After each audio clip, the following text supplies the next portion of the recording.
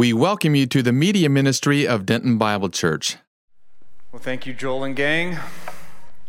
Last night, I was reading about Gurkhas. Now, Gurkhas are a Nepalese warrior class that were commissioned by the British in the 20th century to defend the Commonwealth, and they were known as these great warriors. It was said that they would carry a rifle in one hand and a kukri in another hand. Kukri is that blade that bends forward. And it was said that a Gurkha would not be allowed to resheath that blade until he drew blood. And so sometimes he had to draw his own blood in order to resheath that kukri. They were also known for being committed to warfare. They were always willing to take missions that other people would not take. And so one time the British higher-ups went to the Gurkhas to ask them to do this particular mission, and they said, we're going to bring you in airborne, you're going to jump out, and then you're going to do some ground control. To the surprise of the British officer, the Gurkhas all refused. And the next day, one of the Gurkhas came back to the officer and was like, listen, we've thought about it, and we want to accept the mission, but on 2 conditions. He says, okay, what are those conditions? And he said, well, one, we want to make sure that we land in a marshy, soft area. We're not used to falling, and so we want to land someplace where there's not rough terrain or rocks. And the British officer said, that shouldn't be a problem. We're going to have you come in on top of a jungle, so you shouldn't have any rocks or anything like that. What's the second condition? And the Gurkha said, well, we want the plane to fly really slowly and no higher than 100 feet off the ground. And the British officer said, well, that's not going to work. That's not even enough time for your parachute to deploy. And the Gurkha turned and looked at him and said, parachute? You didn't say anything about parachutes. We'll go anywhere with a parachute. That's a true story. I think sometimes the church could use some Gurkha-like commitment. So committed to Christ that we can't even say no. But oftentimes our commitments are not because we're unwilling, but because we don't know what those commitments are. And today, as we close out 2 Timothy, we're going to see at least one commitment God wants every single one of his people to make. And so today, we're going to see a particular commitment we are all called to make out of 2 Timothy chapter 4. And so if you are not already there, please open your Bibles to 2 Timothy chapter 4. If you don't have a Bible, we've got a bunch in the back over there. So last week, we were commissioned to continue in Scripture because it is Scripture that makes us adequate and Scripture that equips us to be and to become what God is calling us to be and become. Chapter 3 closes out referring to Scripture, how it makes us adequate and equipped for all the good and great things God has in store for us. And so the application was to continue in Scripture in order to become what God is calling you to be. And I challenged you all who were here to read 2 Timothy all the way through to where we come to kind of this pinnacle, because tonight is the last chapter in this great book. It is the final chapter. Paul is on his way out. He knows he's about to go be with the Lord, and he is in Rome, and he is in prison, and we're going to get these final words that he writes to his beloved son in the faith, Timothy. These are the final canonized words of the Apostle Paul. And here's what we're going to see. There should be a slide popping up. We're going to see the charge. We're going to see the challenge, and we're going to see the confidence. We're going to see that every Christian is charged with something, and that is to communicate Scripture. We're going to see that we have a challenge, and that is to commit to ministry. And then we're going to see that there is confidence, that there is a crown coming, and we can be confident in God. So the charge, the challenge, and the confidence. And can we get that slide on the back screen as well? So here we see the charge in verse 1. Paul writes to Timothy, I solemnly charge you, Timothy, in the presence of God and of Christ Jesus, who is to judge the living and the dead by his appearing and his kingdom. So Paul closes this last chapter and this last letter of his life by charging Timothy in light of God and Christ's presence, in light of the judgment to come, in light of the second coming of Christ, and in light of Christ's millennial reign. And all of these themes are actually going to pick back up in this last chapter. But it begs the question, as Paul is about to give this charge to Timothy, why does he front load it with all these theologically rich terms? Why is it so loaded in the very beginning? Well, if you were to ask someone what is the greatest inevitability of all the human experience, they're most likely going to say death. Death is the greatest inevitability for us all. 100% of people die 100% of the time. I don't know if you know that, but that most people, if you gave them time to think about it, they'd say, yeah, death is probably the greatest inevitability. But the Bible says that the greatest inevitability is Christ's kingdom agenda. And if Christ's kingdom agenda is the greatest inevitability, and if you as a Christian have been charged to take part in that kingdom agenda, knowing Christ's inevitable kingdom agenda motivates you to accept the charge. And so if that perspective is a little bit challenging to grab onto, think about it like this. Sometimes we can look at this present world that's passing as if it's the coming world. But the truth is, this world is passing and there's one coming. And sometimes we get that switched. We treat the passing world, this one, like it's coming, and we treat the coming world like it's passing. And so we've got to keep in perspective God's kingdom agenda in light of everything that we're doing. And so Paul front loads his charge to Timothy by just laying all this out from the very beginning. And so it's going to stay with us this entire time. Keep it in the back of your mind. And in verse 2, we get the specific charge to Timothy. He says, preach the word, ke ruxon ton logon. It's my alma mater, Dallas Seminary.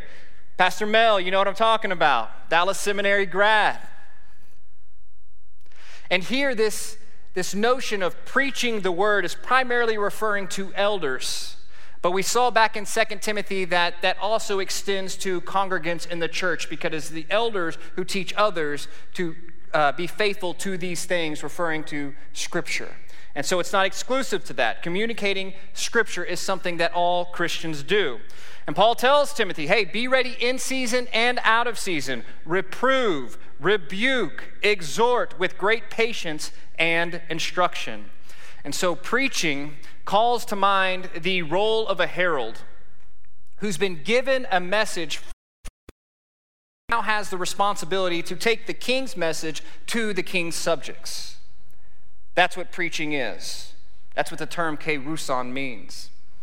And so preaching God's word is declaring what God has said to God's people so that they may obey it, that they may believe it, and that they may conform their lives to it in order to conform to the image of Christ and his kingdom agenda. And so Christians, since Christians and every Christian is a citizen of the kingdom of God, communicating his agenda is part of our responsibility. And when Paul charges Timothy, he says, be ready in season and out of season, in favorable times and unfavorable times. The word good season or in season is the word eukairos. It means good times. And the word out of season is akairos. It means bad times. And so our charge to communicate Scripture is not when people just agree with us.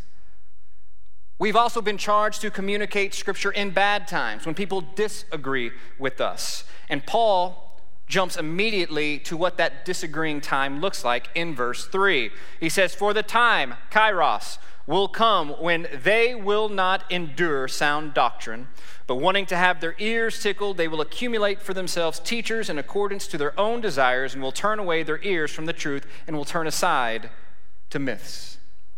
That time has come. Churches all across this country and all across Europe have completely abandoned the Bible. They've rejected the notion of truth for error and have canonized error as truth. And so this is happening all over the place.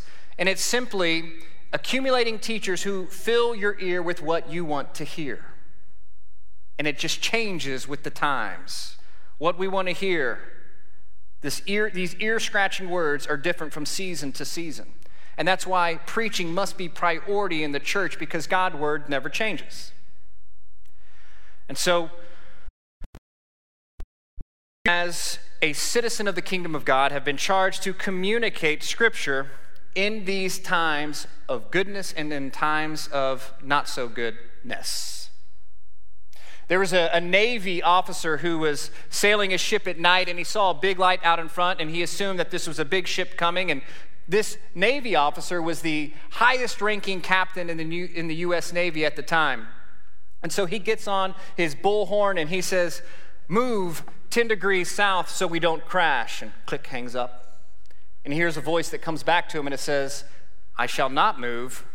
You move 10 degrees north so you don't crash." Now this irritated this high-ranking captain, and so he gets on his bullhorn again and says, "I am a captain in the United States Navy, and I say to you, move 10 degrees south so we don't crash." And he heard back, "I shall not move. You move 10 degrees north so you don't crash." And he gets back on the speaker, "Did you hear what I said? I am a captain in the United States Navy. You need to move." And the voice comes back, "Yeah, but I am a lighthouse." God's word is the beacon by which we conform our lives to. It doesn't move, we do. It doesn't change, we do. We conform our lives to the beacon of God's word. So preaching does primarily two things. It should teach and encourage you, and it also should rebuke and exhort you. And so that we can conform our life to the light of God's word. And who knows, your communication of Scripture may be the preventative medicine that avoids the crash altogether. We just do not know. But whenever we communicate Scripture, we are posting ourselves as a beacon of truth for the world to avoid or to crash into. Because guess what? God's word is inevitable. It is not changing. What God says remains forever. It does not move. And so that's why preaching must be priority in the church, and that's why it must be priority in your life to communicate Scripture. And so the charge is for every Christian to communicate Scripture. And next we have the challenge. The challenge. Paul in verse 5 is going to urge Timothy to do 5 things. We see 5 imperatives in verse 5, and these imperatives serve like commands. He tells Timothy, be sober in all things. Timothy, you are just going to have to exercise self-discipline in life. This is a godly characteristic. And then he's going to say, Timothy, endure hardship. There are times where you are just going to flat out suffer. That's part of it. Timothy, do the work of an evangelist. Proclaim all the good news that Christ is doing, and then call people to orient their lives to the goodness of God. And then Timothy, fulfill your ministry. Complete what you set out to do. And so these 5 imperatives are Paul urging Timothy to commit what he has been tasked to do by God. And guess what? Every Christian has been tasked by God. Now what's interesting here is Paul is going to turn from Timothy and put the spotlight on himself and show how he has remained committed by giving his own obituary. In verse 6, Paul says, for I am already being poured out as a drink offering, and the time of my departure has come. Notice how Paul views his life. Paul views his life like an Old Testament sacrifice, a drink offering before God that God receives, that is pleasant to God, that God says, Paul, I see your commitment that you've made, and I receive it. I love it. Thank you for pouring out the last drops of your life in commitment to me. So Paul is an example of one who has remained committed to ministry to the last drops of his life. And then in verse 7, he'll describe what that commitment looks like. In verse 7, he says, I have fought the good fight. Now, prior to Paul's conversion, he was a wicked man who fought against Christians. And like all of us prior to our conversion, we were pretty wicked too. And like some of us, we got in fights not worth fighting for, and we might even still have those emotional and physical scars as proof of that, but that does not mean that there are not fights worth fighting for. And Paul fought the most worthy battle worth waging. For his entire life, he fought to keep his life committed to Christ, until the very end. Paul gave his all to Jesus. He held nothing back in his commitment to what God had called him to do. And it begs the question, Logan, are you seeking to commit your life to Christ according to what God's word says? Are you seeking to commit your life to Christ? Are you seeking to give your all to Christ? To commit your life to what he has tasked you to do? And then Paul will say, I have finished the course. In other words, your commitment to Christ is not just starting the Christian race. Your commitment to Christ is not just running the Christian race, but you must finish the race. It means nothing for an athlete to come out of the blocks. It means nothing for the athlete to run 90 meters in the 100. And so Paul is a man who has been a lifelong athlete for Christ and who has ran until his life has literally ran out. There is no end until you are finished in your commitment to Christ. There was a man who, as soon as I became a believer, he discipled me, and it was really one of the sweetest times of my life, and he kind of set the trajectory for many things that I've continued even to this day. And we would read our Bibles regularly. We fervently shared our faith. That was kind of our thing, is we would go door to door. We would go to the mall. We would just share our faith. And I thought this is just, this is what we do. And we would pray publicly. We would pray for people. We would do, it was a wonderful time in my life. And then a few years go down the road, and as this man rounds his life, the course of his life, as he rounds the corner and he kind of sees the last stretch of his life, regret sets in and bitterness, and he feels that his ministry hasn't quite worked out like it should. And he feels that things didn't quite pan out, his faithfulness didn't quite pan out like it should. And so for the past 2 years, has been in complete isolation. He's turned off his phone. He doesn't read his Bible. He doesn't share his faith, and he quit praying. How he finishes, I do not know. It breaks my heart, but I do not know. But what I do know is that God has given each one of us the task of running and finishing the Christian race. Every single one of us. And then Paul says, I have kept the faith. This is the summary statement of his commitment to ministry, that he has kept the faith. This would be on his obituary. I have kept the faith. That's it. And what's interesting, all three of these verbs, fighting, finishing, and keeping, are perfect tense verbs, meaning that these are things that Paul started in the past, and they have been characteristic to his person all the way to this present moment. That he has characteristically fought the right fight. He has characteristically ran, and completed the race. It was always in his mind to do so. And it was characteristically part of his worldview to keep the faith until the end. That was part of his mindset when it first began, and it remained with him all the way to the end. And I often wonder why sometimes we falter in our commitments to ministry. And I think there are a variety of reasons. Sometimes we get into ministries we should have never have gotten into. There's a variety of reasons for why we falter in our commitment to ministry. But I can think of one pretty good example. If you've ever seen a horse-drawn carriage, you will see that these horses always have blinders on. And the reason is because God designed horses to have their eyes on the side of their head, because it gives them this great peripheral vision for them to spot predators out on the prairie.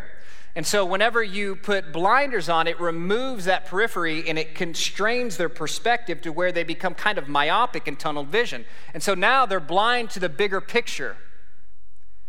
We falter in ministry because of the things that blind us to the bigger picture of what God is doing in his kingdom agenda.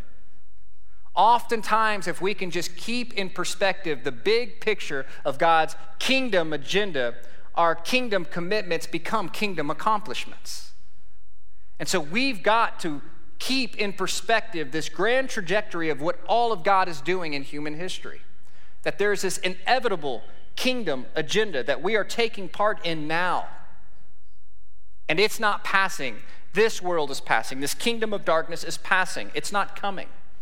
And so we need to seek to be people, as we desire to remain committed to our ministry, to keep in perspective what God is doing and what God has called us to do. So that is the charge and the challenge.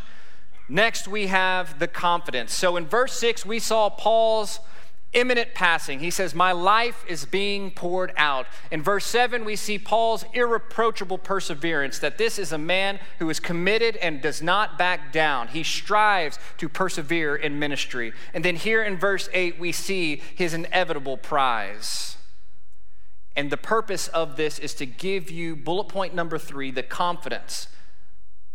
God wants you, Christian, to be confident in your everyday life. God wants you to be confident, but confident in Him. And when you're confident in God, everything else is affected. You can be confident in little arenas in life and not be confident in other arenas of life, but when you are confident in God, you are invincible everywhere you go. So God wants you to be confident, but He wants you to be confident in God, and this is what it looks like. In verse 8, Paul says, in the future, there is laid up for me the crown of righteousness. Notice, that is a statement of fact for Paul. This is not a subject of debate. There's no wishful thinking here. He says, no, this is what the future looks like for me. There is laid up a crown of righteousness for me in heaven. This is not a matter of debate. This is absolute certainty. Is Paul confident in his future? Yes. And when you are confident in your future for what God has in store for you, you can be confident in the present in God. And he goes on to say, which the Lord, the righteous judge, we heard about the judgment earlier, will award or reward me on that day. That this is a day in time that is inevitable. It's part of God's kingdom agenda. It is not moving. It is not being taken off the calendar. It is coming, and it is moving second by second closer to this present moment.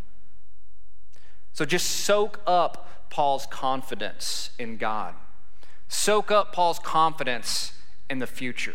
And notice how Paul went from his present persistence in ministry to focusing on his future crown of glory. Your perspective of the future will dictate how you live in the present.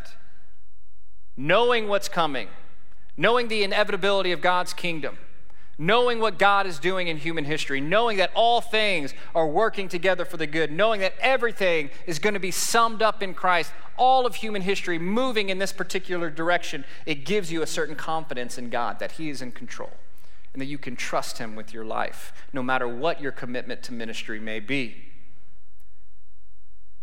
And this confidence is not just unique to Paul. It's confidence for all. Look at verse 8. Paul says, and not only to me, Paul speaking, but also to all who have loved His appearing. Paul is saying that everyone can have the same type of confidence in their ministry that he does. This is not just unique to this great apostle, but every believer is called to walk in a certain kind of confidence in God about their future destiny. It is a marvelous thing to know that. And notice what else Paul is confident in. Jump down to verse 16. Paul says in verse 16, at my first defense, he's referring to his trial in Rome. He's in court.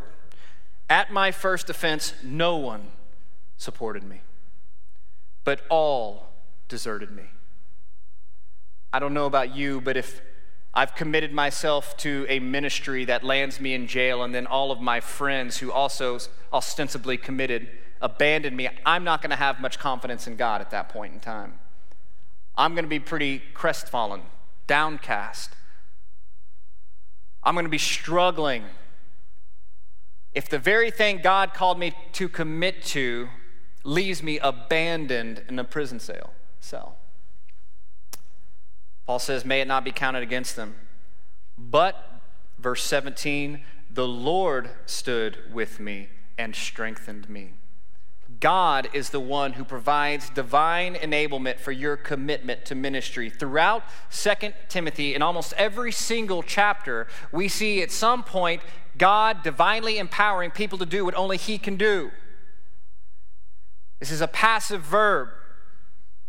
Paul is receiving God's power in order to do what God has called him to do. And so whenever I talk and share about things that seem impossible or that, oh man, I could never do that, I could never commit to ministry, I could never communicate Scripture, guess what? That's okay. Because God is the one who's going to provide you the divine strengthening to do what only God can do. And that is the paradigm of the Christian life, where we yield ourselves to God in order to do what God has called us to do. So the Lord stood with me and strengthened me, so that, purpose clause, through me the proclamation might be fully accomplished and that all the Gentiles might hear. If you recall, just back in verse 5, Paul told Timothy to fulfill his ministry. Well, guess what? We see here Paul is confident that he has fulfilled his ministry to fully preach to the Gentiles. And so, even though everyone deserted Paul, even though Paul stood alone in that earthly court, guess what? He is confident that the righteous judge of heaven stood with him in that earthly court. That the judge of heaven's court was right there with him. He says, the Lord stood with me. Is Paul confident in God? Absolutely. Even though he is abandoned by all in terrible circumstances, he says, the Lord stood with me. Heaven's judge was with me. If the judge of heaven's court is with me in this earthly court, then I can be pretty confident about the outcome. Is that true? You bet it is. Verse 17b, Paul says, I was rescued out of the lion's mouth. Now, if I was divinely rescued out of one of the largest land predators in the world, that's also going to give me some confidence. We saw last week that the Lord will deliver all. He says, last week we saw Paul said, everyone who seeks to live a godly life will suffer persecution, but out of them the Lord delivered me all, and he's going to deliver everyone. And there are many forms of deliverance.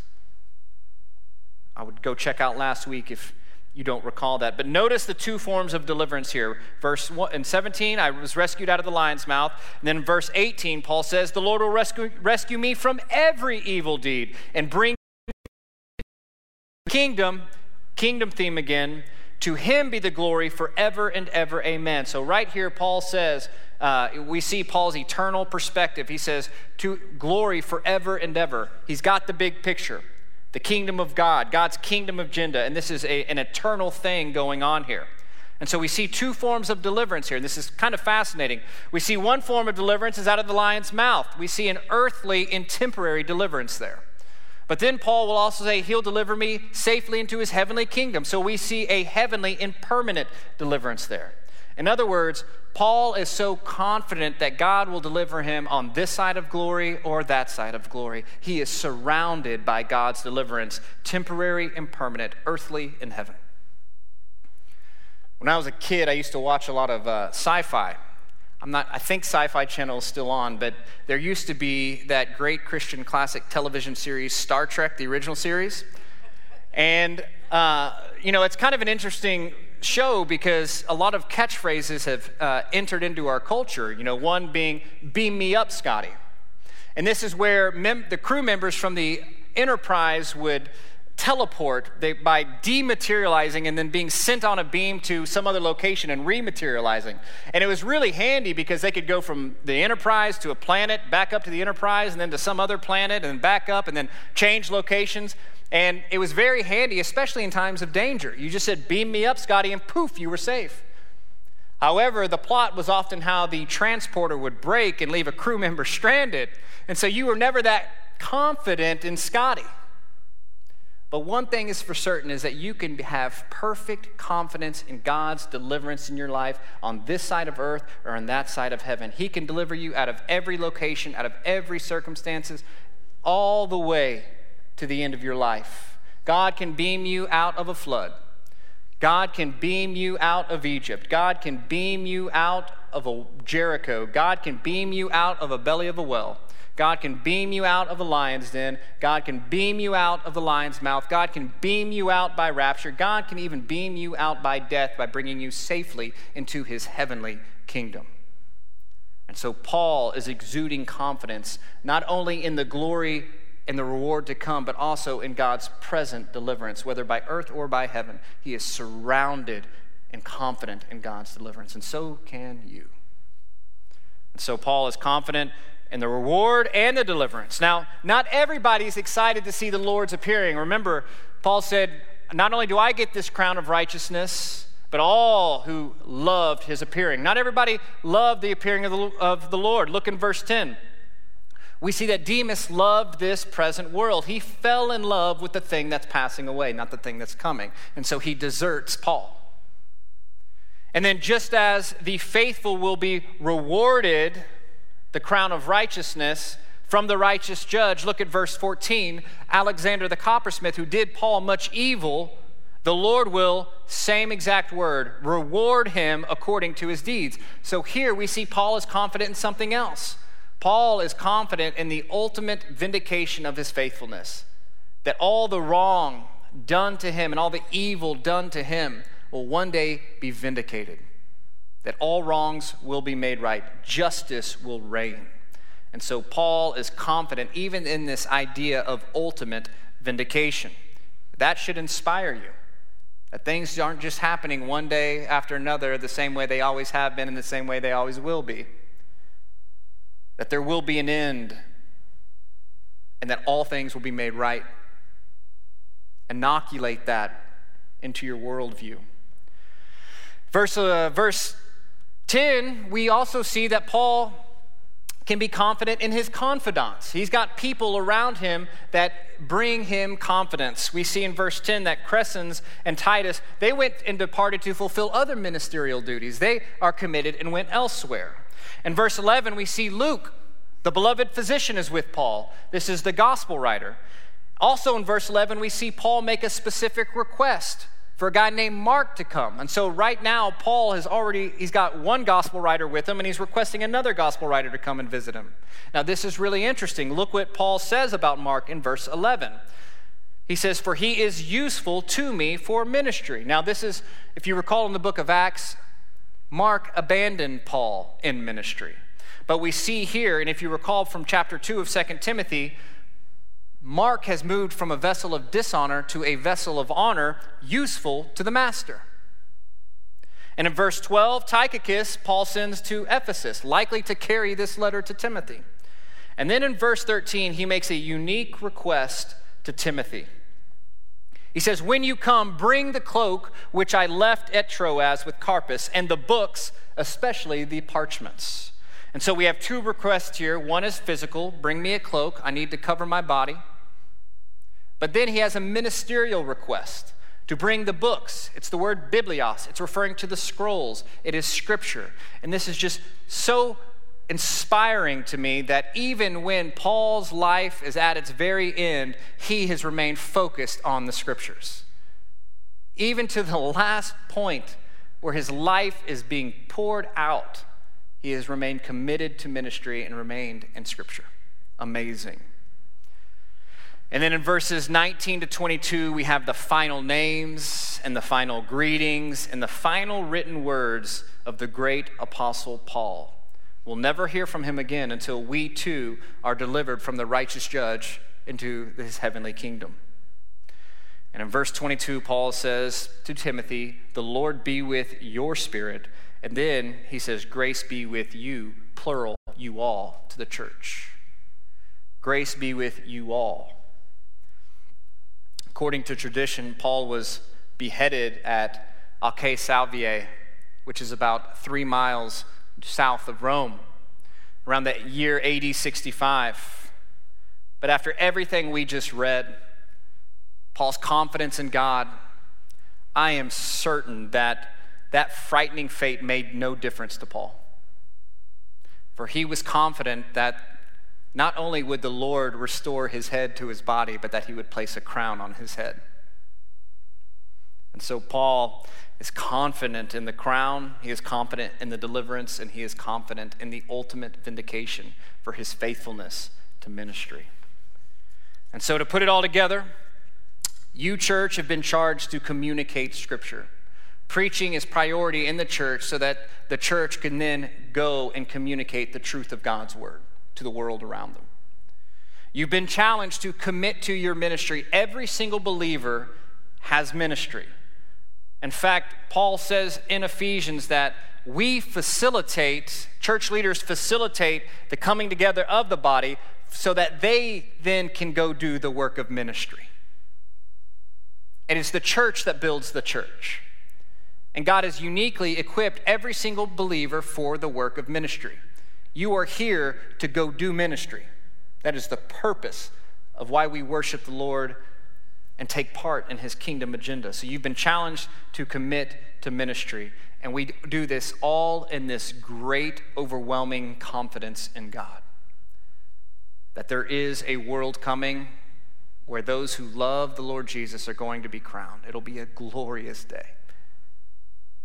You have confidence knowing that God's going to deliver you. It's not necessarily deliverance from liberation from an oppressive situation. It could be divine strengthening. It could be inner strength in that moment. Or it could be like Paul here, death is deliverance, where he safely brings you into his heavenly kingdom. All of these things give believers a unique and overwhelming sense of confidence. And so what? What does it matter? What's the application here? Commit to learning how to confidently communicate truth. You as the church have to commit to learning how to confidently communicate truth. You just got to try it.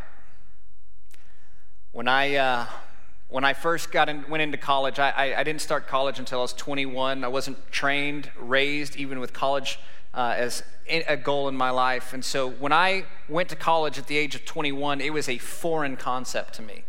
I had been working 3 years in manual labor, and I go into this place that was completely different. They were speaking a foreign language.